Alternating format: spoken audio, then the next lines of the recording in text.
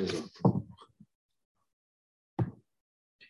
لله وكفى وسلام على عباده الذين اصطفى أما بعد أعوذ بالله من الشيطان الرجيم بسم الله الرحمن الرحيم وما نتنزل إلا بأمر ربك له ما بين أيدينا وما خلفنا وما بين ذلك وما كان ربك نسيا إلى الآخر. سبحان ربك رب العزة عما يصفون وسلام على المرسلين والحمد لله رب العالمين.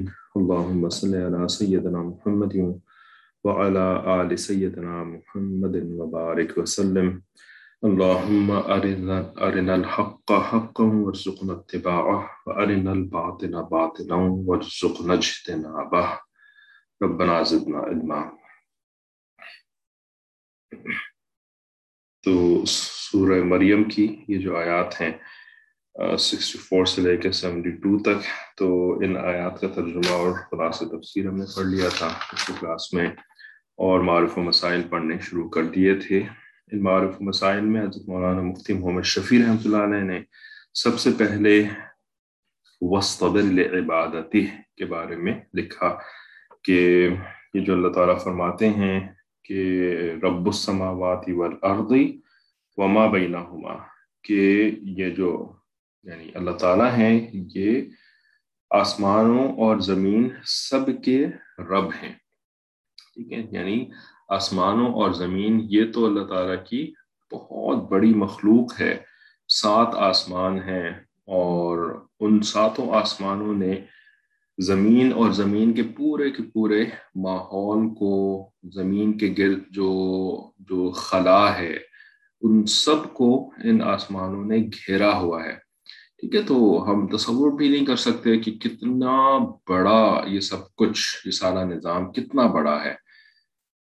تو جتنا بڑا بھی نظام ہے اور اس کے اندر جتنی بھی مخلوقات ہیں، رب ان سب کا ایک ہے، ایک رب ہے، اور جس کو پالتا ہے وہ تو یعنی لا تعداد بے شمار چیزیں ہیں جن کو کہ وہ ایک اکیلا پالتا ہے۔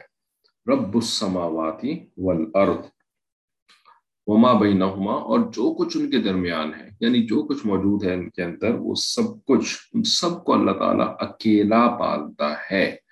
تو اللہ تعالیٰ کے خزانے کتنے بڑے ہوتے ہوں گے، اللہ تعالیٰ کے خزانوں کے اندر کیا کیا کچھ نہیں ہوتا ہوگا، ہمارے تصور میں نہیں آ سکتا، ٹھیک ہے؟ تو اللہ تعالیٰ کے خزانوں کے اندر کوئی کمی نہیں ہے۔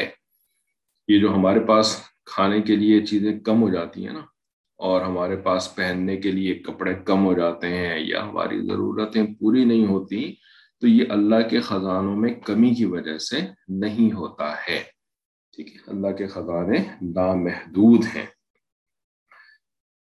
یہ جو بھی ہوتا ہے تو یا تو ہمارے اپنے گناہوں کی وجہ سے ہوتا ہے کہ ہمیں چیزیں کم پڑ جاتی ہیں، ہمارے مسئلے حل نہیں ہوتے، ہماری ضروریات پوری نہیں ہوتی۔ تو اس کی 2 وجوہات ہوتی ہیں، یا تو ہمارے گناہ ہوتے ہیں کہ جس کی وجہ سے بے برکتی آتی ہے، یا اگر ہمارے گناہ نہیں ہیں، یعنی ہم گناہ نہیں کر رہے، بڑی تقوی و طہارت والی زندگی گزار رہے ہیں، ٹھیک ہے؟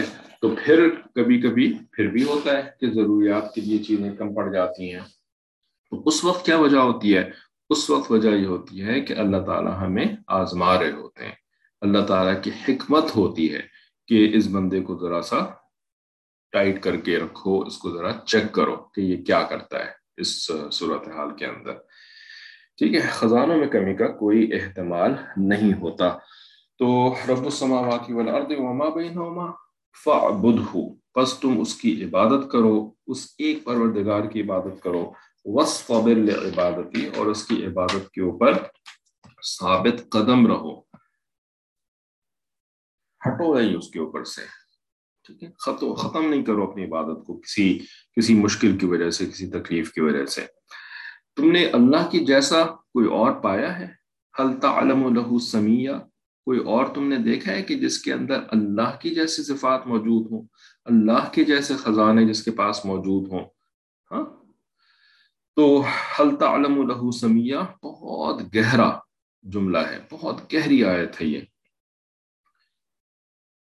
تو یہ بیان کر کے پھر آگے لَنَحْشُرَنَّهُمْ وَالشَّيَاطِينَ ثُمَّ لَنُحْضِرَنَّهُمْ، کہ پھر قیامت کے دن یہ اللہ تعالیٰ فرماتے ہیں کہ ہم ضرور بالضرور ان انکار کرنے والوں کو، ان ناشکری کرنے والوں کو ہم جمع کریں گے ان کے شیاطین کے ساتھ، شیاطین کی معیت میں ان سب کو ہم جمع کریں گے. پھر اس کے بعد پھر ہم ان سب کو حاضر کریں گے، حاضر ڈیوٹی، آ جاؤ سب، جمع ہو جاؤ سب، اب تم سے ہم پوچھ گچھ شروع کریں گے.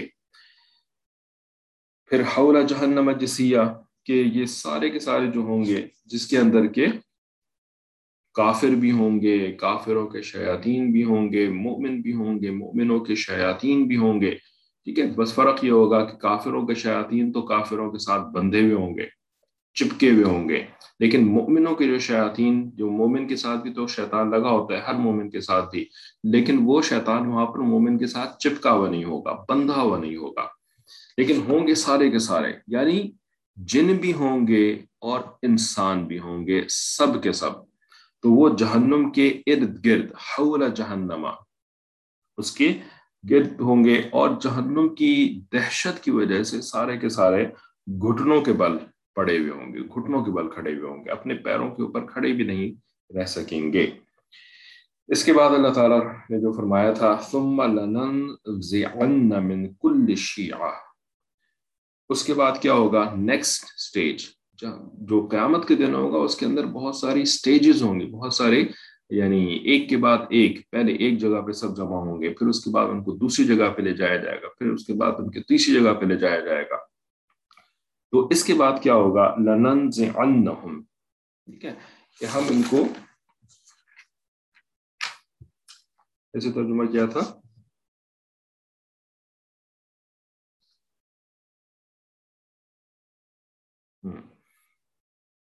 پھر ہم ان کو نا نزع، نزع کا مطلب ہوتا ہے الگ ہو جانا، جدا ہو جانا. جیسے نزع کا جو وقت ہوتا ہے انسان کے اوپر، تو وہ اس کی روح کے، اس کے جسم سے الگ ہو جانے والا وقت ہوتا ہے، روح نکل رہی ہوتی ہے اس کے اندر سے، الگ ہو رہی ہوتی ہے. تو نزع کا مطلب ہوتا ہے الگ ہونا. تو اللہ تعالیٰ فرماتے ہیں کہ ضرور بالضرور ہم ان کو جدا کر لیں گے، من کل شیعۃ، ہر ایک فرقے میں سے، یعنی فرقہ فرقہ کر لیں گے، گروہ گروہ کر لیں گے. ایہم اشد علی الرحمن عتیہ، یعنی کس کو ہم جدا کر لیں گے، جو کہ سب سے زیادہ رحمان کے ساتھ سخت معاملہ کرتا تھا. رحمان کے ساتھ سخت معاملہ کیا مطلب، کہ اللہ تعالیٰ کے اوپر کوئی ظلم کرتا تھا، اللہ تعالیٰ کے ساتھ جو ہے وہ اللہ تعالیٰ کو نعوذ باللہ جھڑکتا تھا، اللہ تعالیٰ کو نعوذ باللہ ڈانٹتا تھا. کیا مطلب، کہ اشد علی الرحمن، نہیں، اللہ تعالیٰ کے ساتھ تو کوئی کچھ نہیں کر سکتا، اور نہ یہ کوشش بھی نہیں کرتے تھے اس طرح کی، بلکہ کیا کرتے تھے، یہ اللہ کے بندوں کے ساتھ یہ کرتے تھے. ٹھیک ہے، اللہ کے بندوں کے ساتھ یہ سختی والا معاملہ پیش کر، یعنی سختی کے ساتھ پیش آتے تھے. ٹھیک ہے، اللہ تعالیٰ اپنے ان محبوب بندوں جن کو اللہ تعالیٰ نے رسول بنا کر کے بھیجا، نبی بنا کر کے بھیجا، ٹھیک ہے، اللہ تعالیٰ ان بندوں کو اتنا محبوب رکھتے ہیں کہ اگر کوئی ان کے ساتھ سختی کرتا ہے نا، تو اللہ تعالیٰ اس کو اپنے خلاف سختی تصور کرتے ہیں. اللہ کے ان چنے ہوئے بندوں کے ساتھ جو سختی کرتا ہے، جو ان کے ساتھ جو ہے وہ انکار کرتا ہے، ان کا انکار کرتا ہے، جو ان کی تکذیب کرتا ہے، حتیٰ کہ جو ان کو دھوکہ دینے کی کوشش کرتا ہے، جو نبیوں رسولوں اور نبیوں رسولوں کے جو نمائندے ہیں، علماء کرام، رائٹ، ان کے جو صحابہ ہوتے ہیں، ان کے جو دوست ہوتے ہیں، جو ان کے ساتھ دھوکہ کرنے کی کوشش کرتا ہے، اللہ تعالیٰ اس کو اپنے خلاف دھوکہ قرار دیتے ہیں. کیا فرماتے ہیں اللہ تعالیٰ بالکل شروع کے اندر، بالکل شروع میں قرآن پاک کے، وَمِنَ النَّاسِ مَن يَقُولُ آمَنَّا بِاللَّهِ وَبِالْيَوْمِ الْآخِرِ، لوگوں کے درمیان کچھ لوگ ہیں جو کہ کہتے ہیں کہ ہم اللہ اور قیامت کے دن پر ایمان لے کر کے آ گئے، ٹھیک ہے، وما ہم بمؤمنین، حالانکہ وہ ایمان نہیں لے کر کے آئے ہیں۔ یعنی یہ منافقوں کا تذکرہ ہے جو کہ اپنے آپ کو مسلمان کہلاتے ہیں لیکن وہ مسلمان ہوتے نہیں ہیں، منافق، ہپوکریٹس۔ اللہ تعالیٰ ان کا ذکر کرتے ہیں سورہ بقرہ کی بالکل ابتدائی آیات کے اندر، مومنین کا اور کافرین کا تذکرہ کرنے کے بعد پھر منافقین کا تذکرہ کرتے ہیں، رائٹ؟ تو وَمِنَ النَّاسِ مَن يَقُولُ آمَنَّا بِاللَّهِ وَبِالْيَوْمِ الْآخِرِ وَمَا هُمْ بِمُؤْمِنِينَ، کہتے ہیں کہ ہم اللہ اور آخرت کے اوپر ایمان لے آئیں لیکن وہ ایمان والے نہیں ہوتے۔ آگے اللہ تعالیٰ کیا فرماتے ہیں؟ يُخَادِعُونَ اللَّهَ وَالَّذِينَ آمَنُوا، یہ دھوکہ دیتے ہیں اللہ کو اور ایمان والوں کو، اللہ کو بھی دھوکہ دیتے ہیں اور ایمان والوں کو بھی دھوکہ دیتے ہیں۔ حالانکہ یہ جو منافقین تھے یہ اللہ کو دھوکہ نہیں دے رہے ہوتے تھے، یہ اللہ کو دھوکہ نہیں دے رہے ہوتے تھے، یہ تو دھوکہ دے رہے ہوتے تھے، یعنی دھوکہ دینے کی کوشش کر رہے ہوتے تھے رسول اور رسول کے صحابہ کو، ایمان والے جو ہیں، رسول سب سے پہلے ایمان والے اور ان کے بعد ان کے صحابہ وہ ایمان والے، ٹھیک ہے؟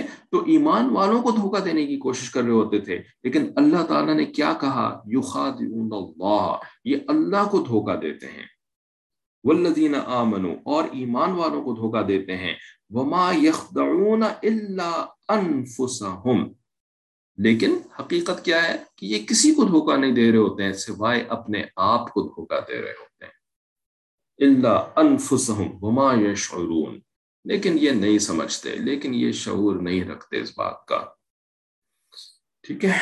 تو اللہ کے ساتھ تو کوئی کچھ نہیں کر سکتا، اللہ تعالیٰ کو نہ تو کوئی سختی دکھا سکتا ہے، نہ جھڑک سکتا ہے، نہ ڈانٹ سکتا ہے، نہ اللہ تعالیٰ کو کوئی دھوکہ دے سکتا ہے، لیکن ایمان والوں کو دھوکہ دینا ہے، اور ایمان والے، اچھے ایمان والے، نبی، رسول، نیک لوگ، ان کو دھوکہ دینا، یہ اللہ تعالیٰ اس کو اپنے خلاف جنگ تصور کرتے ہیں، اپنے خلاف دھوکہ تصور کرتے ہیں۔ تو فرمایا ایہم اشد علی الرحمن عتیہ، کون ہے جو کہ رحمان کے اوپر زیادہ سختی کرتا تھا، اس کو الگ کر لیں گے، ٹھیک ہے؟ تو اس کی تفسیر میں پھر مفتی شفیع رحمۃ اللہ علیہ اس آیت کی تفسیر میں لکھتے ہیں کہ لفظ شیعہ، ٹھیک ہے، اس کو ہم عام زبان میں شیعہ کہتے ہیں، شیعہ، رائٹ؟ حالانکہ وہ شیعہ نہیں ہوتا، اس میں عین بھی ہوتا ہے، تو شیعہ پڑھیں گے۔ تو لفظ شیعہ اصل لغت میں، یعنی ڈکشنری کے حساب سے، کسی خاص شخص یا خاص عقیدے کے متبعین کو کہا جاتا ہے، اس لیے بمعنی فرقہ بھی یہ لفظ استعمال ہوتا ہے، ٹھیک ہے؟ یعنی شیعہ جو ہے نا، اس کا اصل مطلب ہوتا ہے گروہ، لیکن گروہ بیسڈ آن واٹ، کس بنیاد پر گروہ؟ عقیدے کی بنیاد پر گروہ، ٹھیک ہے؟ یعنی ان کا ایک ایسا الگ جدا عقیدہ، اگر کسی یعنی لوگوں کے گروہ کا کوئی عقیدہ بالکل الگ بن جائے نا، تو وہ عقیدے کی بنیاد پر جو گروہ بنتا ہے تو اس کو شیعہ کہتے ہیں، ٹھیک ہے؟ اور مراد آیت کی یہ ہے کہ کفار کے مختلف فرقوں میں جو سب سے زیادہ سرکش ہوگا اس کو ان سب میں ممتاز کر کے مقدم کیا جائے گا۔ بعض مفسرین نے فرمایا کہ جہنم میں اس ترتیب سے داخل کیا جائے گا کہ جس کا جرم سب سے زیادہ ہوگا وہ سب سے پہلے، اس کے بعد دوسرے اور تیسرے درجے کے مجرمین داخل جہنم کیے جائیں گے، ٹھیک ہے؟ یعنی اللہ تعالیٰ کے ہاں ترتیب بہت اہم ہے، ٹھیک ہے؟ تو سب کو ایک ساتھ نہیں داخل کیا جائے گا بلکہ ترتیب وار، ٹھیک ہے؟ جو اول آنے والا ہوگا اس کو اول، جو دوم آنے والا ہوگا اس کو نیکسٹ، اس کے بعد پھر سوم آنے والا اس کے بعد، ٹھیک ہے؟ تو ترتیب کا بہت زیادہ لحاظ رکھا جائے گا، سب سے بڑے کافر کو سب سے پہلے، پھر اس کے بعد وَإِن مِّنكُمْ إِلَّا وَارِدُهَا۔ اس کی تفسیر، ترجمہ کیا بنتا ہے اس کا؟ ام منکم، نہیں ہے تم میں سے کوئی بھی، الا واردھا، سوائے اس کے کہ وہ اس کے اوپر وارد کیا جائے گا، اس کے اوپر، جہنم کے اوپر، ہا ایک پروناؤن ہے، ضمیر ہے جو کہ جہنم کے لفظ کی طرف پوائنٹ کر رہی ہے، ٹھیک ہے. یعنی کوئی انسان مومن یا کافر ایسا نہیں رہے گا جس کا ورود جہنم پر نہ ہو. ورود کہتے ہیں یعنی کسی کا یعنی کوئی چیز کا ہونا یا کسی کا وارد ہونا جیسے ہم کہتے ہیں، تو اس کا ورود جہنم پر نہ ہو، کوئی ایسا نہیں ہے. ورود سے مراد دخول نہیں بلکہ عبور ہے، جیسا کہ ابن مسعود رضی اللہ تعالیٰ عنہ کی ایک روایت میں لفظ مرور بھی آیا ہے، ٹھیک ہے. تو یہاں پر دخول واردھا سے مراد دخول نہیں ہے کہ انٹر نہیں کیا جائے گا جہنم کے اندر، جیسے کہ پہلے بھی آپ کو بتا چکے ہیں کہ جہنم کے ہے یعنی جہنم میں داخلے کا جو پراپر طریقہ ہے نا وہ تو ہے دروازے، ٹھیک ہے. 7 دروازے ہیں جہنم کے. جہنم کا داروغہ باقاعدہ گیٹ کیپر ہے جس کا نام مالک ہے، ٹھیک ہے. تو وہ دروازوں کو واچ بھی کر رہا ہوتا ہے مالک، گیٹ کیپر. تو جو کافر لوگ ہوں گے یعنی جن کا خاتمہ ایمان کے بغیر ہوا ہوگا، ٹھیک ہے، تو وہ لوگ جہنم کے اندر داخل کیے جائیں گے. وہ کہاں سے داخل کیے جائیں گے؟ دروازوں کے تھرو داخل کیے جائیں گے، ٹھیک ہے. تو یہاں پر جن کا ذکر ہو رہا ہے نا الا واردھا، تو یہاں پر ایمان والوں کا ذکر ہو رہا ہے. ایمان والوں کو جہنم میں داخل نہیں کیا جائے گا بلکہ ان کو جہنم کے اوپر سے گزارا جائے گا. تو اس کے لیے وارد کا لفظ استعمال کیا ہے، ٹھیک ہے. تو اسی لیے کہتے ہیں کہ ورود سے مراد یہاں پر دخول نہیں ہے بلکہ عبور ہے. جیسے کہ آپ کسی برج کو عبور کرتے ہیں، کسی پل کو عبور کرتے ہیں، جیسے کہ ابن مسعود رضی اللہ عنہ کی ایک روایت میں لفظ مرور بھی آیا ہے. مرور کا مطلب ہوتا ہے گزرنا. مرہ یمرو مینس چلنا، گزرنا، ٹھیک ہے. اور مرور جو ہے وہ گزرنے کے فعل کو کہا جاتا ہے، یعنی چلنے کے فعل کو کہا جاتا ہے. جبھی عربی زبان میں عرب ملکوں کے اندر یہ جو سٹریٹس ہوتی ہیں نا تو سٹریٹس کو مرور کہا جاتا ہے، ٹھیک ہے. حتیٰ کہ جو سٹریٹس کے جو پولیس والے ہوتے ہیں جو کہ ٹریفک پولیس ہوتی ہے، تو ٹریفک پولیس ظاہر ہے سڑکوں کے اوپر نظم و نسق کو سنبھالتی ہے، تو ان کو بھی مرور کہا جاتا ہے. ٹریفک پولیس کو بھی مرور کہا جاتا ہے کیونکہ مرور کا انتظام کرنے والے لوگ ہوتے ہیں وہ، ٹھیک ہے. تو ایک روایت میں لفظ مرور بھی آیا ہے کہ گزرنا. اور اگر دخول مراد لیا جائے یعنی اگر باحتمال آپ یہ بھی کنسیڈر کر لیں کہ جی ہاں بھی یہاں پہ ورود سے مراد دخول بھی ہے، ٹھیک ہے. تو اگر دخول مراد لیا بھی جائے نا تو مؤمنین متقین کا دخول اس طرح سے ہوگا کہ جہنم ان کے لیے برد و سلام بن جائے گی، ٹھیک ہے، ٹھنڈی اور سلامتی والی بن جائے گی. ان کو اس کی کوئی تکلیف محسوس نہیں ہوگی، ٹھیک ہے. یہ اللہ تعالیٰ کی قدرت میں بہت آسان ہے اور اللہ تعالیٰ اس طرح کے معاملات پہلے بھی کر چکے ہیں. جیسے ابراہیم علیہ السلام کو آگ میں پھینک دیا، لیکن جہاں پر یہ جا کر کے گرے آگ کا وہ والا حصہ جو ہے وہ بردم و سلامن ہو گیا، ہے نا، ٹھنڈا ہو گیا. اور سلامتی والا ٹھنڈا یعنی اتنا زیادہ ٹھنڈا بھی نہیں ہو گیا کہ جس کی وجہ سے انسان کو تکلیف ہو، ہے نا. تو یہ دنیا میں بھی ہو چکا ہے. اسی طریقے سے اور بھی بہت سارے مواقع ہوئے ہیں، جیسے ایک اور ہماری تفسیر کی کلاس کل ہی ہو رہی تھی تو اس کے اندر جو قوم عاد کے اوپر عذاب آیا تو وہ عذاب کیا تھا کہ آندھی والی ہوائیں چلنی شروع ہو گئیں. اتنی تیز ہوائیں تھیں کہ وہ انسانوں کو اٹھا اٹھا کر کے اونچا اڑاتی تھیں اور پھر زمین پر پٹخ کر کے مار دیتی تھیں. یہ ہوائیں جانوروں کو ان کے اٹھا اٹھا کر کے نا زمین کے اوپر پٹخ کے مار دیتی تھیں، ٹھیک ہے. ایسے موقع پر اللہ تعالیٰ کے حکم سے حضرت ہود علیہ السلام جو ان کے پاس نبی بنا کے بھیجے گئے تھے، تو ہود علیہ السلام نے سارے ایمان والوں کو اکٹھا کیا، رائٹ، جو لوگ مسلمان ہو گئے تھے ان کی بات مان لی تھی ان کو اکٹھا کیا اور ایک گھیر سا بنا لیا، یعنی ایک سورٹ آف ہیومن یعنی ایک سرکل سا بنا لیا، ٹھیک ہے. اور وہ سارے کے سارے جو ہے نا وہ وہاں پہ آ کے بیٹھ گئے اور بس بیٹھے رہے، ہود علیہ السلام کے ساتھ وہیں پر موجود رہے، ٹھیک ہے، اور کہیں ادھر ادھر نہیں گئے.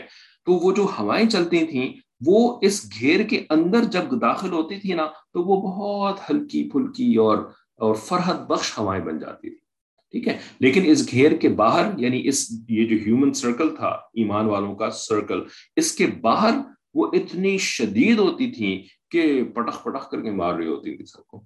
ٹھیک ہے. اسی طریقے سے نوح علیہ السلام کے جب قوم پر عذاب آیا طوفان نوح، تو وہ جو طوفان نوح تھا وہ ہر ایک کو غرق کر رہا تھا. بڑی بڑی چیزوں کو اس نے یعنی غرق کر دیا، حتیٰ کہ کوئی پہاڑوں کے اوپر بھی اگر چڑھ گیا، جیسے کہ نوح علیہ السلام کا ایک بیٹا پہاڑ کے اوپر چڑھ کر کے اس نے اپنے آپ کو بچانے کی کوشش کری، اس سیلاب نے اس کو پہاڑ کے اوپر سے بھی گھسیٹ لیا ہے نا. تو کتنا بڑی بڑی وہ لہریں ہوں گی اس کی، لیکن ہر ایک کو وہ برباد کر رہا تھا، مار رہا تھا. لیکن یہ جو کشتی تھی بھائی کتنی بڑی کشتی ہوگی ہے نا، زیادہ سے زیادہ کتنا بڑا وہ شپ بنا سکتے تھے. ٹھیک ہے. تو جتنی بڑی بھی یعنی بہت بڑی تو وہ نہیں تھی، اس کے اندر ٹوٹل 40 مرد اور 40 عورتیں تھیں، اور اس جگہ پہ جو جانور موجود تھے ان جانوروں کا ایک ایک جوڑا تھا. تو بھائی کوئی شپ ہوگا کوئی زیادہ سے زیادہ، لیکن شپس بھی جو ہیں وہ اتنی بڑی بڑی لہروں کے سامنے تو نہیں ٹھہر سکتے.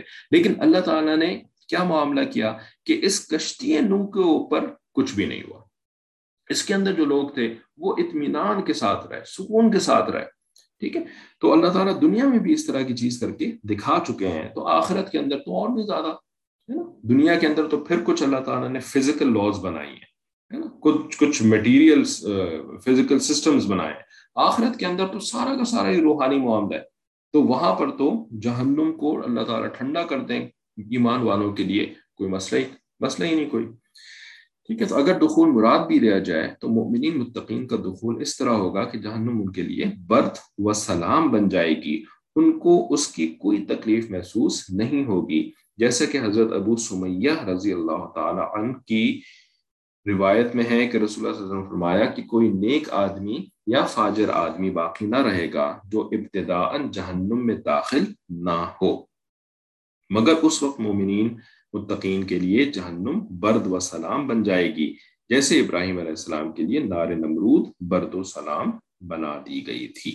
ٹھیک ہے. تو اس والی حدیث کی بنیاد پر ہی مفسرین نے یہ احتمال بھی بیان کیا کہ اگر ورود سے مراد دخول لیا جائے، کیونکہ اس حدیث میں نبی علیہ السلام سے دخول کا لفظ منقول ہے. ٹھیک ہے. باقی حدیثوں سے جو بات سامنے آتی ہے وہ یہ کہ نہیں، دخول کا تو لفظ نبی علیہ السلام نے باقی موقعوں پر نہیں استعمال کیا، بلکہ عبور کا لفظ استعمال کیا یا مرور کا لفظ استعمال کیا. ٹھیک ہے. تو اس کی بنیاد پر یہ کہا جائے گا کہ بس اوپر سے گزار دیا جائے گا. اچھا، اس کے بعد مومنین کو یہاں سے نجات دے کر جنت میں لے جایا جائے گا. یہی معنی آیت کے اس اگلے جملے کے ہیں ثم ننجی الذین اتقوا، کہ اس کے بعد ہم نجات دے دیں گے ان لوگوں کو جنہوں نے تقوی اختیار کیا. ٹھیک ہے. تقوی اختیار کیا، تقوی اختیار کرنے کا مطلب کیا ہے کہ گناہوں سے بچے. ٹھیک ہے. تو تقوی جو ہے نا یہ بچنے کو کہتے ہیں، یہ کرنے کو نہیں کہتے کہ جی انہوں نے نفلی اعمال بہت زیادہ کیے. نفلی اعمال کرنا یہ ایک ایکسٹرا چیز ہے، یہ ایک ایڈیشنل چیز ہے، اور گناہوں سے جو بچنا ہے یہ ایک بیر منیمم، یہ کم سے کم چیز ہے جو کہ فرض ہے انسان کے اوپر. ٹھیک ہے. گناہوں سے بچنا. لیکن اب جو گناہوں سے بچنے والا معاملہ ہے تو اس کے اندر جو ہے نا پھر یعنی بہت تفصیل ہے اس کے اندر. ٹھیک ہے. کہ گناہوں سے کتنا بچے انسان. ٹھیک ہے. اب یہ جو گناہوں سے بچنا ہے اس کو یعنی اس طرح بھی کیا، یعنی کوئی انسان ایسے بھی کر سکتا ہے کہ وہ بالکل گناہ نہ کرے، گناہ کا اس کے دل میں خیال ہی نہ آئے. ٹھیک ہے. تو یہ بھی تقوی ہے، یہ بہت اونچے درجے کا تقوی ہے. اور تقوی یہ بھی ہے کہ انسان گناہ تو کر لے لیکن گناہ کرنے کے بعد وہ اللہ تعالیٰ سے توبہ کر لے، معافی مانگ لے. ٹھیک ہے. گناہ کے اوپر اصرار نہ کرے. تو یہ بھی تقوی ہے. لیکن پہلے والے تقوی میں اور اس والے تقوی میں بہت زیادہ فرق ہے. ٹھیک ہے نا. ایک ہوتا ہے کہ آپ اتنی اپنے اوپر محنت کر لیں، اپنے دل کو ایسا بنا لیں کہ گناہوں کا خیال آنا ہی ختم ہو جائے. ٹھیک ہے نا. یہ بھی ممکن ہے انسان کے لیے. ٹھیک ہے، اس کے لیے اگر وہ محنت کرے تو وہ اپنے دل کو ایسا بنا سکتا ہے. تو کچھ لوگ جنہوں نے محنت کری ہوگی ان کے دل کی یہ کیفیت ہوگی کہ گناہوں کا خیال ہی ان کے دل میں نہیں آئے گا. ٹھیک ہے، لیکن باقی جو لوگ ہیں انہوں نے دل کے اوپر تو کوئی محنت نہیں کری، ذکر نہیں کیا اور مجاہدے نہیں کیے، لیکن انہوں نے اپنے آپ کو نیکوں کی صحبت سے توڑا نہیں، کاٹا نہیں. تو اس وجہ سے نا ان کو ریمائنڈرز ملتے رہے، نصیحتیں ملتی رہیں، اچھی باتیں سننے کو ملتی رہیں.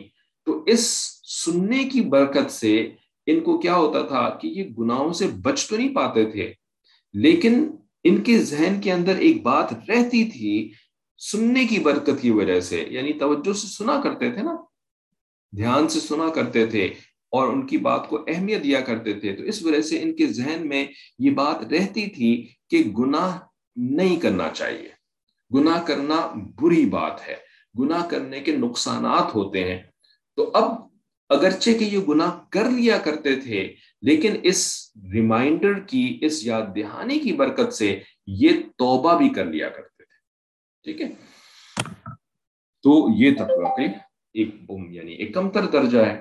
ٹھیک ہے، تو یہ لوگ بھی پھر یہاں سے بچ کر کے نکل جائیں گے، یعنی توبہ کرنے والے بھی گناہوں سے وہ بھی بچا لیے جائیں گے.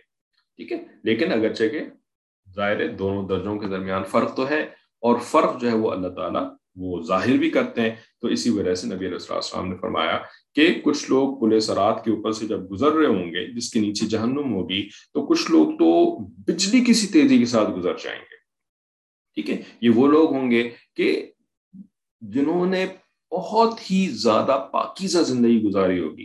کچھ لوگ ہوں گے جو کہ گھوڑے کے رفتار سے، یعنی جس طرح سے گھوڑا دوڑتا ہے جتنی تیزی کے ساتھ اتنی تیزی سے دوڑتے ہوئے گزر جائیں گے. ٹھیک ہے، وہاں پہ گھوڑا ہوگا نہیں کہ ان کو گھوڑے پہ بٹھا کر گزار دیا جائے گا، نہیں، بلکہ یہ بھاگیں گے اور گھوڑے کی رفتار سے بھاگیں گے. ٹھیک ہے، اسی طریقے سے کچھ لوگ جو ہیں وہ اونٹ کی رفتار سے چلتے ہوئے، اونٹ بھی بہت تیز بھاگتا ہے، اچھا خاصا اونٹ کی رفتار ہوتی ہے، گھوڑے سے تو کم ہوتی ہے لیکن ہوتی ہے. ٹھیک ہے، اچھی خاصی رفتار ہوتی ہے. اسی طریقے سے مختلف رفتاروں کے ساتھ لوگ اس پل صراط کو کراس کریں گے. حتیٰ کہ کچھ لوگ جو ہوں گے وہ جس طرح انسان جس رفتار سے بھاگتا ہے وہ انسان کی رفتار سے بھاگ کر، انسان کی بھاگنے کی رفتار بہت ہی کم ہوتی ہے. اور کچھ لوگ جو ہیں وہ سرکتے سرکتے رینگتے رینگتے اس کے اوپر سے گزریں گے. ٹھیک ہے، یہ سارے لوگ متقی ہوں گے، لیکن تقویٰ کا درجہ مختلف ہوگا ان سب کا. ٹھیک ہے، تقویٰ کا جو منیمم درجہ ہے نا، منیمم درجہ، کم سے کم درجہ جس کے نیچے تقویٰ نہیں ہوتا، وہ کیا ہے؟ کوئی بتا سکتا ہے تقویٰ کا سب سے کم درجہ کیا ہے؟ یہ آپ سے ہم پوچھ رہے ہیں، تقویٰ کا سب سے کم درجہ کیا کہلاتا ہے جس کے نیچے تقویٰ نہیں ہوتا؟ اس سے کم اگر کوئی انسان ہے تو وہ متقی کہلا ہی نہیں سکتا. تو کم سے کم درجے کا ایک نام ہے، باقاعدہ ایک لفظ میں آپ اس کا جواب دے سکتی ہیں. تو وہ کیا؟ تقویٰ کا منیمم درجہ. ابھی جو آپ کو سمجھایا بتایا نا، وہ منیمم درجہ نہیں تھا کہ گناہ کر لیتا تھا پھر توبہ کر لیتا تھا. یہ منیمم درجہ نہیں تھا، یہ تقویٰ کا ایک کمتر درجہ تھا، بٹ سب سے کم درجہ نہیں تھا. یہ سب سے کم درجہ کیا ہے تقویٰ کا؟ نہیں، دل میں اس کو برا سمجھنا، دل سے برا جاننا، نہیں، یہ سب سے کم والا درجہ نہیں ہے. ندامت کا لفظ توبہ کے لیے استعمال ہوتا ہے. نہیں، سب سے کم درجہ کیا ہے تقویٰ کا؟ وہ اتنا کم ہے کہ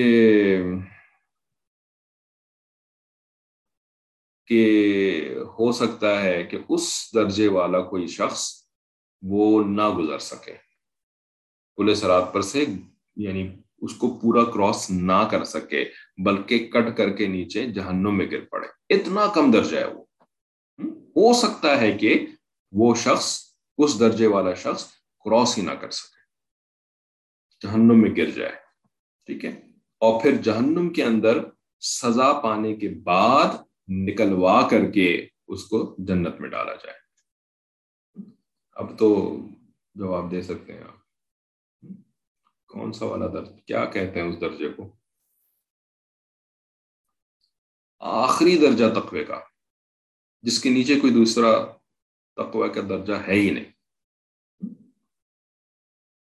کٹ کے گر جائیں گے ایسے متقی لوگ جو اس درجے پر تھے نا، آخری درجے پر، وہ کٹ کے گر بھی سکتے ہیں. ممکن ہے کہ کٹ کے گر گئے، یہ بھی ضروری نہیں ہے کہ وہ کٹ کے گریں، لیکن ممکن ہے کہ کٹ کے گر جائیں اور پھر سزا پانے کے بعد نکلوا کر کے ان کو جہنم میں، جنت میں ڈالا جائے.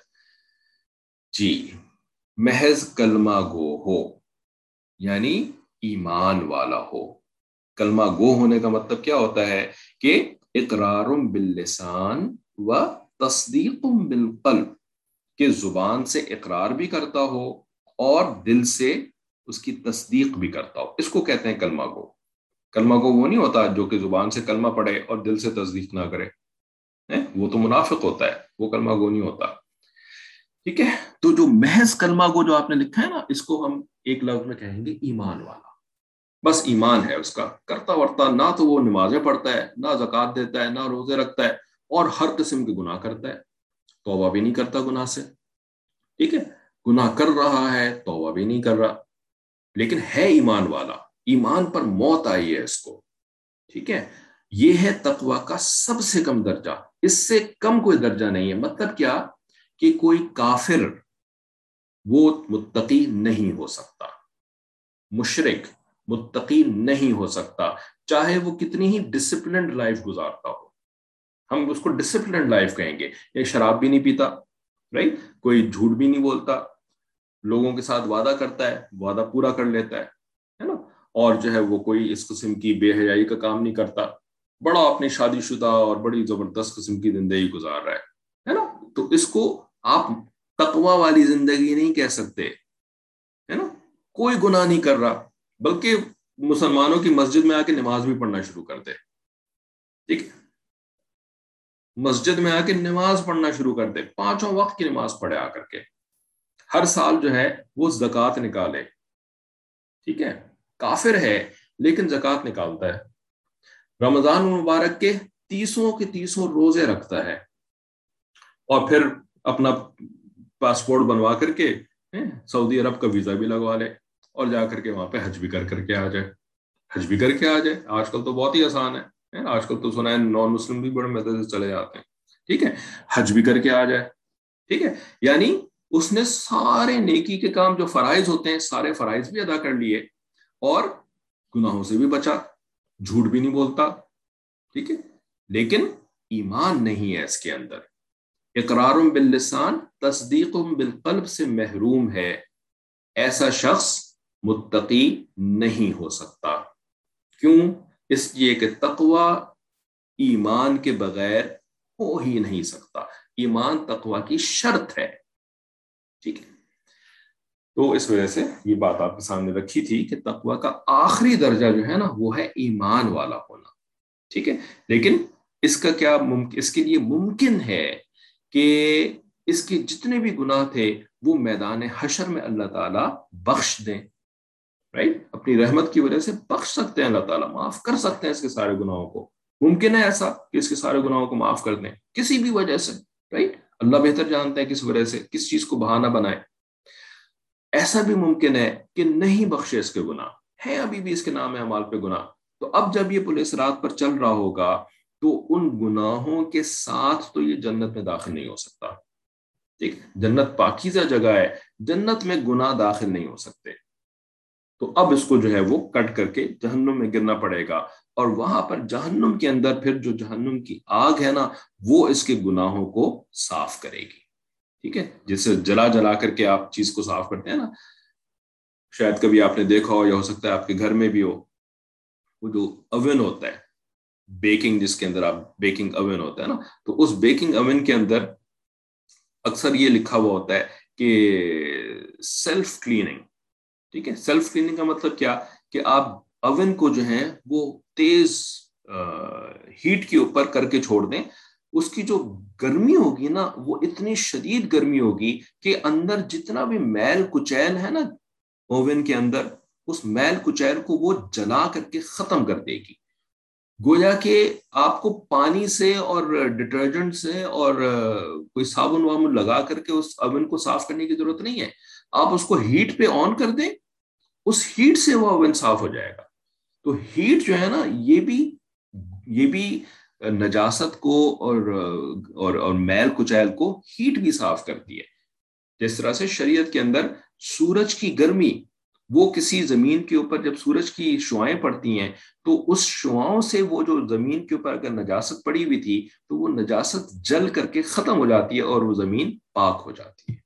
ٹھیک ہے, شریعت میں دو طریقوں سے زمین کو پاک کیا جا سکتا ہے. ایک تو پانی سے دھو کر کے پاک کیا جا سکتا ہے, دوسرا سورج کی شعاؤں سے پاک کیا جا سکتا ہے. ٹھیک ہے, تو جہنم کی آگ کے اندر گناہوں کی نجاست کو دھو لینے کی صلاحیت موجود ہے. ٹھیک ہے, لیکن کیا ہم چاہتے ہیں کہ ہمارے گناہ وہاں پہ جا کر کے صاف ہوں, وہاں پہ جا کر کے پاک ہوں؟ ٹھیک ہے, تو ظاہر ہے کہ توبہ کر لینا آسان راستہ ہے. ہم اس دنیا کے اندر ہی اپنے گناہوں سے توبہ کر لیا کریں. تو ثم ننجی الذین اتقوا, یہ مضمون حضرت ابن عباس رضی اللہ تعالیٰ عنہ سے بھی منقول ہے. اور قرآن کریم میں جو لفظ ورود کا آیا ہے, اگر اس کے معنی دخول کے بھی لیے جائیں تو دخول بطور عبور کے مراد ہوگا, اس لیے کوئی تضاد نہیں ہے. ٹھیک ہے, اچھا کوئی سوال ہو اگر تو پوچھ لیے گا. ہم آگے چلتے ہیں. اگلی آیات میں اللہ تعالیٰ ارشاد فرماتے ہیں, اعوذ باللہ من الشیطان الرجیم, بسم اللہ الرحمن الرحیم, وَإِذَا تُتْلَى عَلَيْهِمْ آیَاتُنَا, کہ جب تلاوت کی جاتی ہے ان کے اوپر ہماری آیات, آیاتنا ہماری آیات, بینات, آیات کی اللہ تعالیٰ نے صفت بیان کری کہ یہ کھلی ہوئی آیات ہیں, بالکل پلین سمپل آیات ہیں. ٹھیک ہے, تو کھلی ہوئی آیات ہماری, نشانیاں ہماری ان کے سامنے بیان کی جاتی ہیں, تلاوت کی جاتی ہیں. قال الذین کفروا, تو کہتا ہے وہ جس نے کہ کفر کیا, یعنی جس نے نبی کی بات کو جھٹلایا, تکذیب کری, للذین آمنوا, ایمان والوں, ان لوگوں سے کہتا ہے جو ایمان لے کر کے آئے. ٹھیک ہے, وہ جو کفر کرتا ہے وہ ایمان والوں سے کہتا ہے ای الفریقین, دونوں فریقوں میں سے کون سا فریق. ایو کا مطلب کون, وچ ون, جیسے انگریزی میں کہتے ہیں نا وچ ون, کون سا والا. فریقین دو فریق, یعنی دو گروہ, ایمان والا گروہ اور کافروں والا گروہ. یہاں پہ فریقین سے یہ دو گروہ مراد ہیں. تو ای الفریقین, ان دونوں میں سے کون سا والا گروہ خیر, زیادہ بہتر ہے, مقامن, مقام کے اعتبار سے. ٹھیک ہے, یعنی ان جو مقام دنیا کے اندر ملا ہوا ہے کافروں کو اور مسلمانوں کو دنیا کے اندر, تو اس اعتبار سے اگر دیکھو تو کون سا والا زیادہ بہتر ہے ان دونوں گروہوں میں سے. وہ احسن ندین, اور کس کی مجلس, ندین بمانے مجلس, کس کی مجلس زیادہ اچھی لگتی ہے, احسن ندین. ٹھیک ہے, یعنی مجلس کے اعتبار سے کون زیادہ احسن ہے, کون زیادہ خوشگوار, خوش نظر آنے والی مجلس کس کی ہے. تو یہ کافر مومنوں سے کہتے ہیں اس طرح سے. ٹھیک ہے, کہ دنیا کے مقام کے اعتبار سے کون, which one is the better group, اور مجالس کے اعتبار سے کون سا گروہ زیادہ اچھا ہے, کیونکہ ان کے سٹینڈرڈز بالکل مختلف ہوتے ہیں. ایمان والے کافروں سے یہ نہیں کہتے. ٹھیک ہے, کیونکہ ایمان والوں کو پتہ ہے کہ مقام کون سا والا اچھا ہوتا ہے, نیکی والا مقام اچھا ہوتا ہے. ان کے ایمان والوں کے سوچنے کا انداز ہی مختلف ہوتا ہے. ان کو نیکی اچھی لگتی ہے, ان کو نیکوں کی محفلیں اچھی لگتی ہیں. لیکن کافر کو تو ایسا نہیں ہے نا, کافر کو تو سوچ ہی مختلف, کافر کا تو یعنی ان کا تو زاویہ ہی مختلف ہوتا ہے دنیا کو دیکھنے کا. تو وہ اپنے زاویے سے دیکھ رہے ہوتے ہیں کہ جی جہاں پر زیادہ رنگ و روغن نظر آ رہا ہے, جہاں پہ زیادہ ہلا گلا نظر آ رہا ہے, رائٹ, ان کا سٹینڈرڈ جو ہے وہ ہلا گلا ہوتا ہے. ان کا سٹینڈرڈ جو ہے نا وہ مزے اور تفریحیں اور میوزک اور کھانے پینے کی چیزیں, یہ ان کے لیے زیادہ اہم چیزیں ہوتی ہیں. ٹھیک ہے, تو وہ ظاہر ہے وہ ان کو نظر آتی ہیں. کافروں کے مجلس کے اندر, اپنی مجلس کے اندر یہ چیزیں زیادہ نظر آتی ہیں. ٹھیک ہے, تو وہ پھر نا اس کے اوپر ڈینگے مارتے ہیں مومنین سے, کہتے ہیں کہ نہیں دیکھو کون سی والی مجلس زیادہ اچھی ہے. ٹھیک ہے, اس کا مطلب یہ نہیں ہے کہ مومن بھی اسی طریقے سے سوچ رہے ہوتے ہیں، نہیں، مومن تو ان کی بات کو سن لیتے ہیں کیونکہ وہ مومنوں سے یہ کہہ رہے ہیں، یہ کوئی تھوڑی کہ مومن ان سے ایگری بھی کرنا شروع ہو جاتے ہیں کہ ہاں بھئی واقعی ہماری جو مجلس ہے تو ہماری مجلس میں تو نہ تو کھانے پینے کی چیزیں اچھی ہوتی ہیں اور نہ ہماری مجلس کے اندر جو ہے وہ یعنی کوئی رنگ و روغن ہوتا ہے، نہ ہماری مجلس میں کوئی ہلا گلا ہوتا ہے، تو بیچارے ڈپریشن کا شکار ہوئے ہوئے ہیں، جیسے کہ ہم، رائٹ، ہمارا تو ایمان کا ہی کچھ پتہ نہیں کیا کس قسم کے ہم مومن ہیں، ہے نا؟ ہمارے جو فرینڈز کا سرکل ہے یا ہمارے جو رشتہ داروں کا سرکل ہے، وہ ہم ایمان والوں کو آ کر کے نا چند باتیں بول دیں، ہم ڈپریشن میں مبتلا ہو جاتے ہیں، ہے نا؟ ہم جو ہے وہ اینگزائٹی کا شکار ہو جاتے ہیں، ہم جو ہے وہ اپنا بند ہو کر کے ہو جاتے ہیں، ہمارا جیسے لگتا ہے کہ جیسے ہمارا دل ہی بجھ جائے گا، ہے نا؟ کہ ہاں واقعی ہم تو کسی یعنی کوئی ہماری زندگی میں مزے ہی کوئی نہیں ہے، ہماری زندگی میں تو یہ نہیں ہے، ہماری زندگی میں تو وہ نہیں ہے، برقع بھی پہننا پڑتا ہے، اور جو ہے وہ ہم دوستیاں بھی نہیں بنا سکتے ہیں، اور ہم جو ہے وہ سینما ہال بھی نہیں جا سکتے ہیں، اور ہم جو ہے وہ یہ بھی نہیں کر سکتے ہیں، اور وہ دیکھو کتنے مزے کی زندگی گزار رہے ہیں، ہے نا؟ یہ تو ہمارا حال ہے، لیکن جو پکے ایمان والے ہوتے ہیں نا، اچھے ایمان والے ہوتے ہیں، وہ اس طرح سوچتے ہی نہیں ہیں، ان کے تو سٹینڈرڈز ہی مختلف ہوتے ہیں، ان کے تو سوچ کا زاویہ ہی مختلف ہوتا ہے، ٹھیک ہے؟ تو اس کا مطلب کیا ہوا کہ اگر ہم ڈپریشن میں مبتلا ہو رہے ہیں نا، کہ ہمارے کولیگز اور ہمارے رشتہ دار ہمیں کچھ بول دیتے ہیں اور ہم فوراً ڈپریشن میں مبتلا ہو جاتے ہیں، اس کا مطلب یہ ہے کہ ہمارے ایمان کے اندر بڑا میجر قسم کا نقص ہے، بہت بڑا مسئلہ ہے ہمارے ایمان کے ساتھ، ہمیں اس ایمان کے اوپر محنت کرنے کی ضرورت ہے، رائٹ؟ اپنی سوچ کو بدلنے کی ضرورت ہے، صرف ہم نے جو اپنی جلد کو بدل لیا نا، ہم نے اپنی ظاہر کو بدل لیا ہے، جلد کو بدل لیا ہے، اپنے لباس کو بدل لیا ہے، نہیں، یہ کافی نہیں ہے، ہمیں اپنے دل کو بدلنے کی ضرورت ہے، ہمیں اپنے ذہن کو، اپنی سوچوں کو بدلنے کی ضرورت ہے، جب ہماری سوچیں بدل جائیں گی نا، ہمارا دل بدل جائے گا، پھر ہم کسی کے کہنے پر ڈپریشن کا شکار نہیں ہو جائیں گے، ٹھیک ہے؟ تو ایمان والے اس طرح سے نہیں سوچتے، اس طرح سے تو کافر سوچتے ہیں، تو کیا ہم بھی کافروں کی طرح سے ہیں؟ ہم بھی ہمارے سٹینڈرڈز بھی یہی ہیں، کامیابی کا سٹینڈرڈ ہمارا بھی وہی ہے جو کافروں کا کامیابی کا سٹینڈرڈ ہے، اچھے ہونے کا، حسین ہونے کا سٹینڈرڈ ہمارا بھی وہی ہے جو ایک کافر کا سٹینڈرڈ ہوتا ہے؟ نہیں، آف کورس ناٹ، ایمان والے کا ایسا سٹینڈرڈ نہیں ہو سکتا، تو کافر ایمان والوں سے کہتے ہیں ای الفریقین، بیکاز وہ یعنی اس وہم میں مبتلا ہیں وہ کہ یہی کامیابی کا معیار ہوتا ہے، ٹھیک ہے؟ وَكَمْ أَهْلَكْنَا قَبْلَهُمْ، اور کتنوں کو ہم نے ہلاک کر دیا ان سے پہلے، یعنی ان کافروں، یہ جو کافر نبی علیہ السلام اور نبی علیہ السلام کے صحابہ کو آ کر کے یہ ساری باتیں بولتے ہیں نا، ٹھیک ہے؟ تو ان کافروں کا تذکرہ کرنے کے بعد اللہ تعالیٰ فرماتے ہیں کہ ان سے پہلے ہم کتنوں کو برباد کر چکے ہیں، تباہ کر چکے ہیں، من قرن، جماعتوں میں سے، یعنی بڑی بڑی جماعتیں تھیں ان کو کافروں کی بھی، عاد والی اور سمود والی اور قوم صالح والی اور یہ قوم نوح والی اور دوسرے بہت ساری جماعتیں تھیں جن کو کہ ہم ہلاک کر چکے ہیں ان سے پہلے، ہم احسن اساسا ورئیا، کہ ان کے پاس وہ لوگ تھے احسن اساسا، اساس کا جو لفظ ہے نا، یہ فرنیچر کے لیے بھی استعمال ہوتا ہے، اساس، فرنیچر، رائٹ؟ تو ان کے گھروں کے اندر بڑے اچھے اچھے فرنیچر ہوا کرتے تھے، ہے نا؟ یعنی ان سے بھی زیادہ، کفار مکہ سے بھی زیادہ ان کے پاس اثاثے تھے، ان کے پاس ایسٹس تھے، right? Movable assets, non movable assets, non movable assets کن کو کہیں گے؟ جیسے کھیت کھلیان، بڑے بڑے محل جن کو کہ آپ موو نہیں کر سکتے، بڑے بڑے محلات تھے ان کے پاس زمینیں تھیں، ان کے پاس جائیدادیں تھیں، اور نان موویبل ایسٹس یعنی گھر کے اندر جیسے کہ فرنیچر ہوتا ہے جس کو آپ موو اراؤنڈ کر سکتے ہیں، ٹھیک ہے؟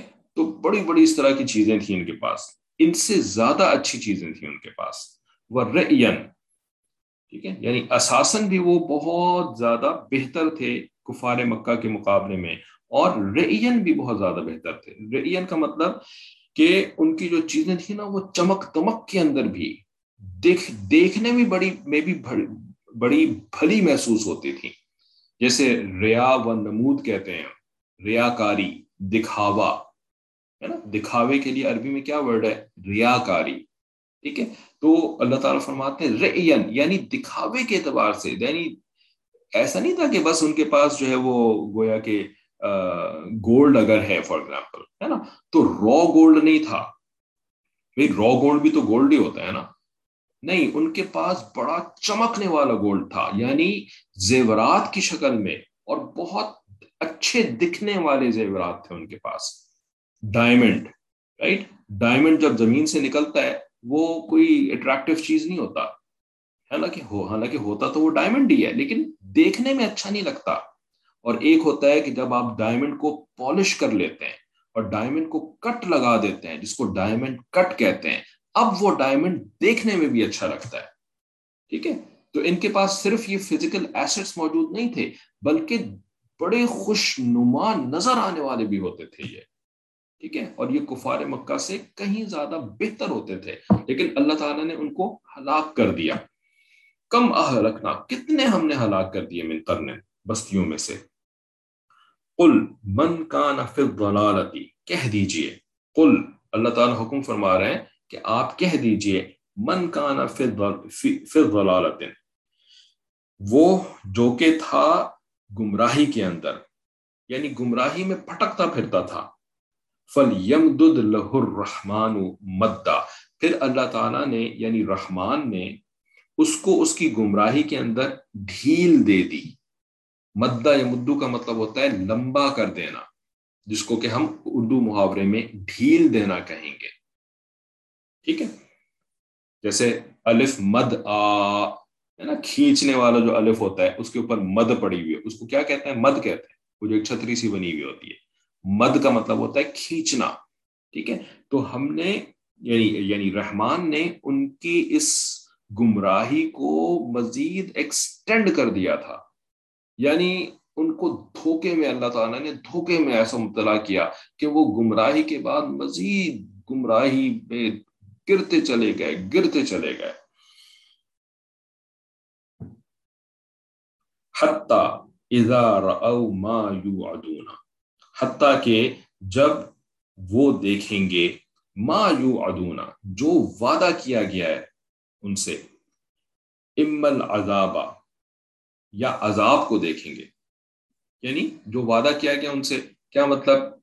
عذاب کے ان سے وعدہ کیا گیا ہے، وَإِمَّا السَّاعَةُ، یا ساعت سے مراد قیامت کی ساعت، کیا مطلب کہ دنیا کے اندر یا تو وہ عذاب کو دیکھیں گے یا قیامت کے اندر جا کے عذاب کو دیکھیں گے۔ اگر دنیا میں عذاب انہوں نے نہ بھی دیکھا، یعنی اجتماعی شکل میں ان کو نہیں بھی برباد کیا گیا، ٹھیک ہے، بلکہ انفرادی شکل میں ان کے اوپر موت آ گئی، جس کو کہ عام طور پہ عذاب نہیں کہا جاتا، بس موت تو ہر ایک نے آنی، ہر ایک کے اوپر آنی ہی ہے، ٹھیک ہے۔ تو اس وجہ سے موت کا آ جانا جو ہے نا، یہ عذاب کنسیڈر نہیں کیا جاتا، بھئی موت تو ہر ایک کے اوپر آنی ہے، ٹھیک ہے۔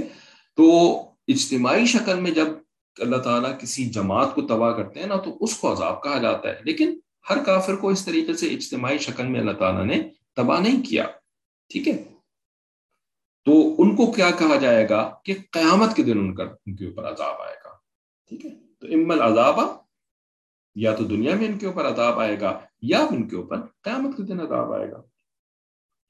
فَسَيَعْلَمُونَ، پس ان قریب یہ جان لیں گے، ان کو علم حاصل ہو جائے گا۔ سین کا مطلب ہوتا ہے ان قریب، ایک لیٹر ہے لیکن اس لیٹر کا ایک الگ مطلب ہے، ان قریب، یعلمون، وہ علم حاصل کر لیں گے، یعنی وہ جان جائیں گے، من ہوا شر مکانا، کون تھا مکان کے حساب سے زیادہ برا۔ شرن کا مطلب ہوتا ہے زیادہ برا، جیسے خیرن کا مطلب ہوتا ہے زیادہ اچھا، خیرن کا اپوزٹ کیا ہے؟ شرن، ٹھیک ہے، زیادہ برا۔ مکانن مطلب ٹھہرنے کی جگہ، پیچھے خیرن کے لیے مقامن کا لفظ استعمال تھا، ٹھیک ہے، ای الفریقین خیر مقامن، کھڑے ہونے کے حساب سے کون زیادہ بہتر جگہ پہ کھڑا ہوا ہے، اور یہاں پر شر کے لیے اللہ تعالیٰ نے مکانن کا لفظ استعمال کیا۔ ٹھیک ہے، تو کون ہے رہنے کے حساب سے زیادہ بری جگہ کے اوپر، وَأَضْعَفُ جُنْدًا، اور کس کی جند، جند کہتے ہیں فوج کو، یعنی گروپ، فوج، اضعف زیادہ ضعیف، زیادہ کمزور، یعنی کس کا گروہ جو ہے وہ زیادہ کمزور ہے۔ دیکھ لیں گے جا کر کے یہ سارے کے سارے جہنم میں، ٹھیک ہے، وہاں ان کو لگ پتہ جائے گا۔ وَيَزِيدُ اللَّهُ الَّذِينَ اهْتَدَوْا هُدًى، اور اللہ تعالی بڑھاتا ہے، زیادہ یزیدو یعنی بڑھانا، مزید کرنا، الذین وہ لوگ جو اہتدو ہدن کہ جنہوں نے ہدایت حاصل کر لی، ہدایت کو اختیار کر لیا، ٹھیک ہے، سیدھے راستے کے اوپر چل پڑے، اہتدو ہدن، ٹھیک ہے، اللہ تعالیٰ ان کو ہدایت میں آگے بڑھاتا ہے، ٹھیک ہے، یہ ان کی ہدایت کا ثواب ہوتا ہے، ان کی ہدایت کا ان کو انعام مل رہا ہوتا ہے کہ وہ پھر ہدایت میں مزید بڑھتے ہی چلے جاتے ہیں۔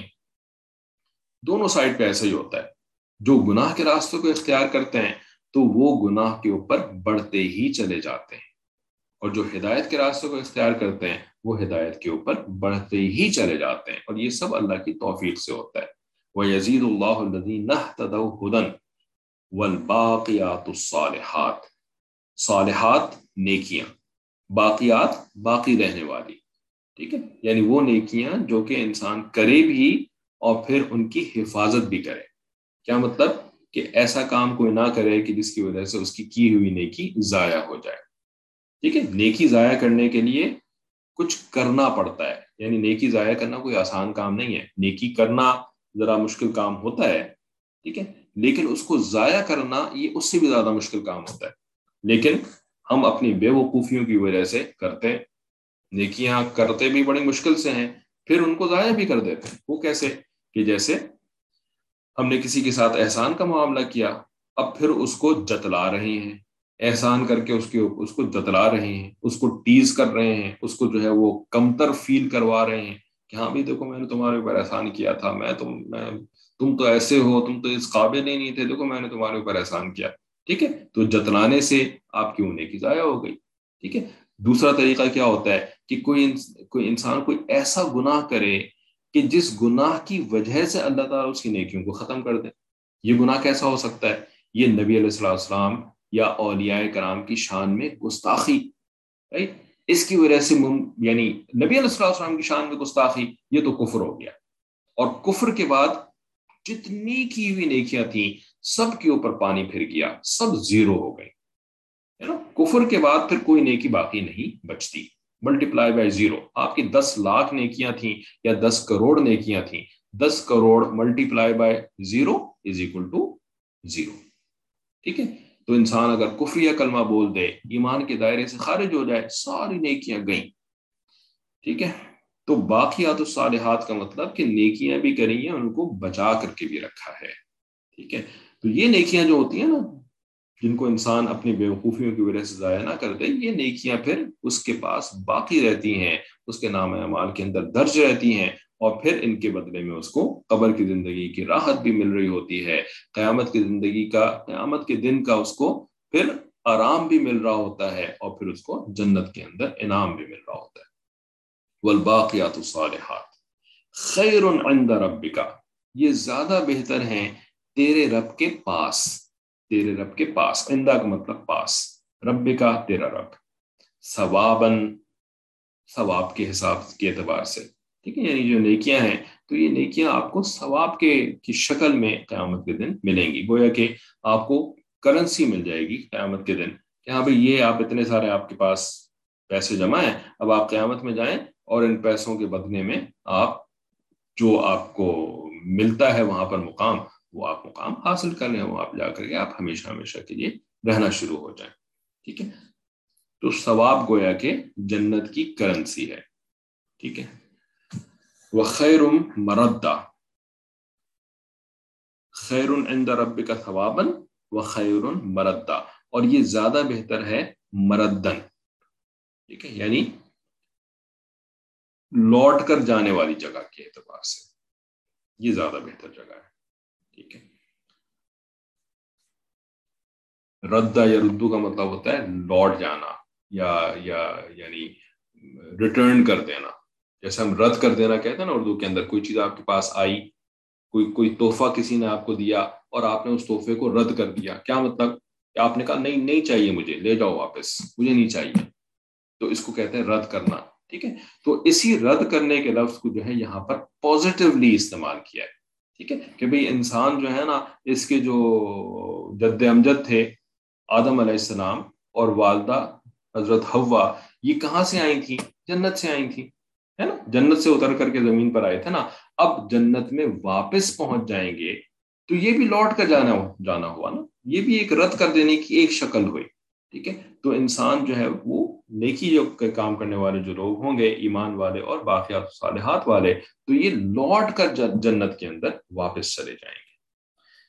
خلاصہ تفسیر میں حضرت فرماتے ہیں کہ جب ان کہ وَإِذَا تُتْلَى عَلَيْهِمْ آيَاتُنَا بَيِّنَاتٍ کے, اور جب ان منکر لوگوں کے سامنے ہماری وہ کھلی کھلی آیات پڑھی جاتی ہیں, ٹھیک ہے, جن میں مومنین کا حق پر ہونا اور کفار کا باطل پر ہونا مذکور ہوتا ہے, تو یہ کافر لوگ مسلمانوں سے کہتے ہیں قَالَ الَّذِينَ كَفَرُوا لِلَّذِينَ آمَنُوا, کیا کہتے ہیں کہ یہ بتلاؤ ہم دونوں فریقوں میں, یعنی ہم میں اور تم میں, دنیا میں مکان کس کا زیادہ اچھا ہے اور محفل کس کی اچھی ہے.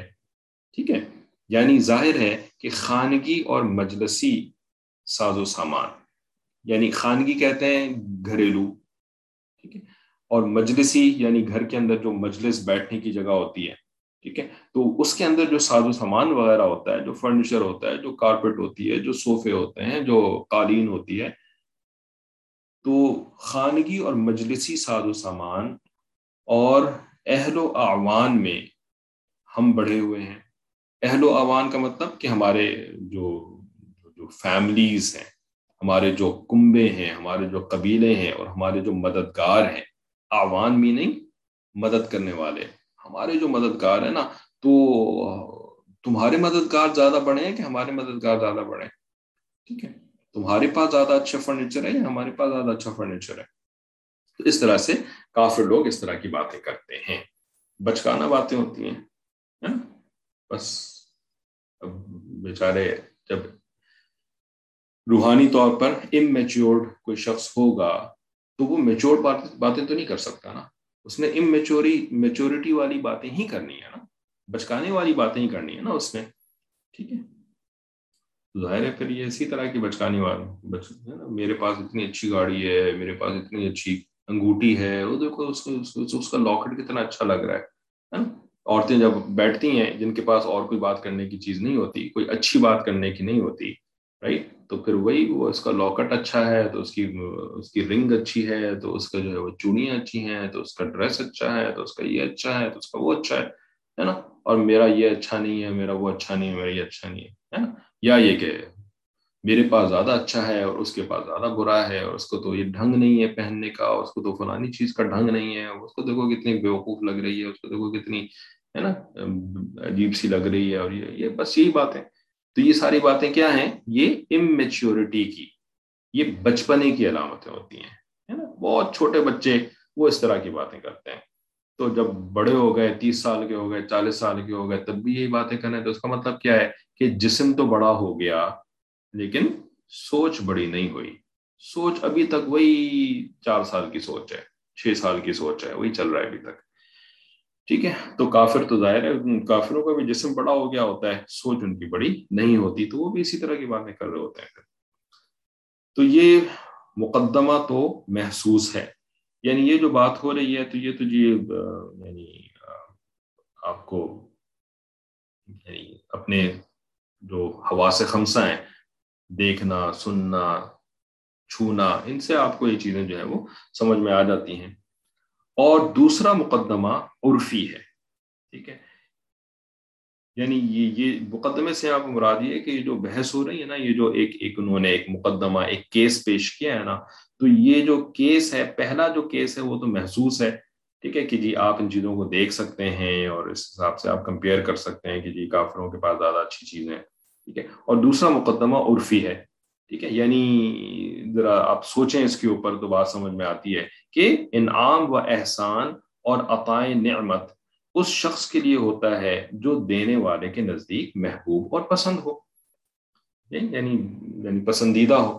ٹھیک ہے بھائی، اب یہ عرفی بات کر رہے ہیں. ٹھیک ہے کہ بھائی ظاہر سی بات ہے کہ دیکھو اصول تو یہی ہوتا ہے نا کہ جو دینے والا ہے تو وہ اسی کو زیادہ اچھی چیزیں دیتے ہیں نا جس کو کہ وہ پسند کرتا ہے. ٹھیک ہے، تو دیکھو ہمارے پاس زیادہ اچھی چیزیں ہیں نا، کافر یہ کہتے تھے کہ ہمارے پاس زیادہ اچھی چیزیں ہیں نا، تو اس کا مطلب یہ ہے کہ اللہ تعالیٰ کے پسندیدہ بندے تو ہم ہیں، تم کوئی تھوڑی ہو. ٹھیک ہے. اچھا، مجھے احساس نہیں ہوا کہ ساجس کی کلاس کا ٹائم ختم ہو گیا ہے اور ہم 9 منٹ اوپر ہو گئے ہیں. تو معذرت کے ساتھ جو دوسری ٹیچر ہیں ان سے کہ آپ کی کلاس کا ایکسٹرا ٹائم لیجیے، بالکل ذہن میں نہیں آیا تھا. تو یہاں پر پھر ہم آج کی تفسیر کی کلاس روک دیتے ہیں اور دوسری کلاس کے ٹیچر صاحب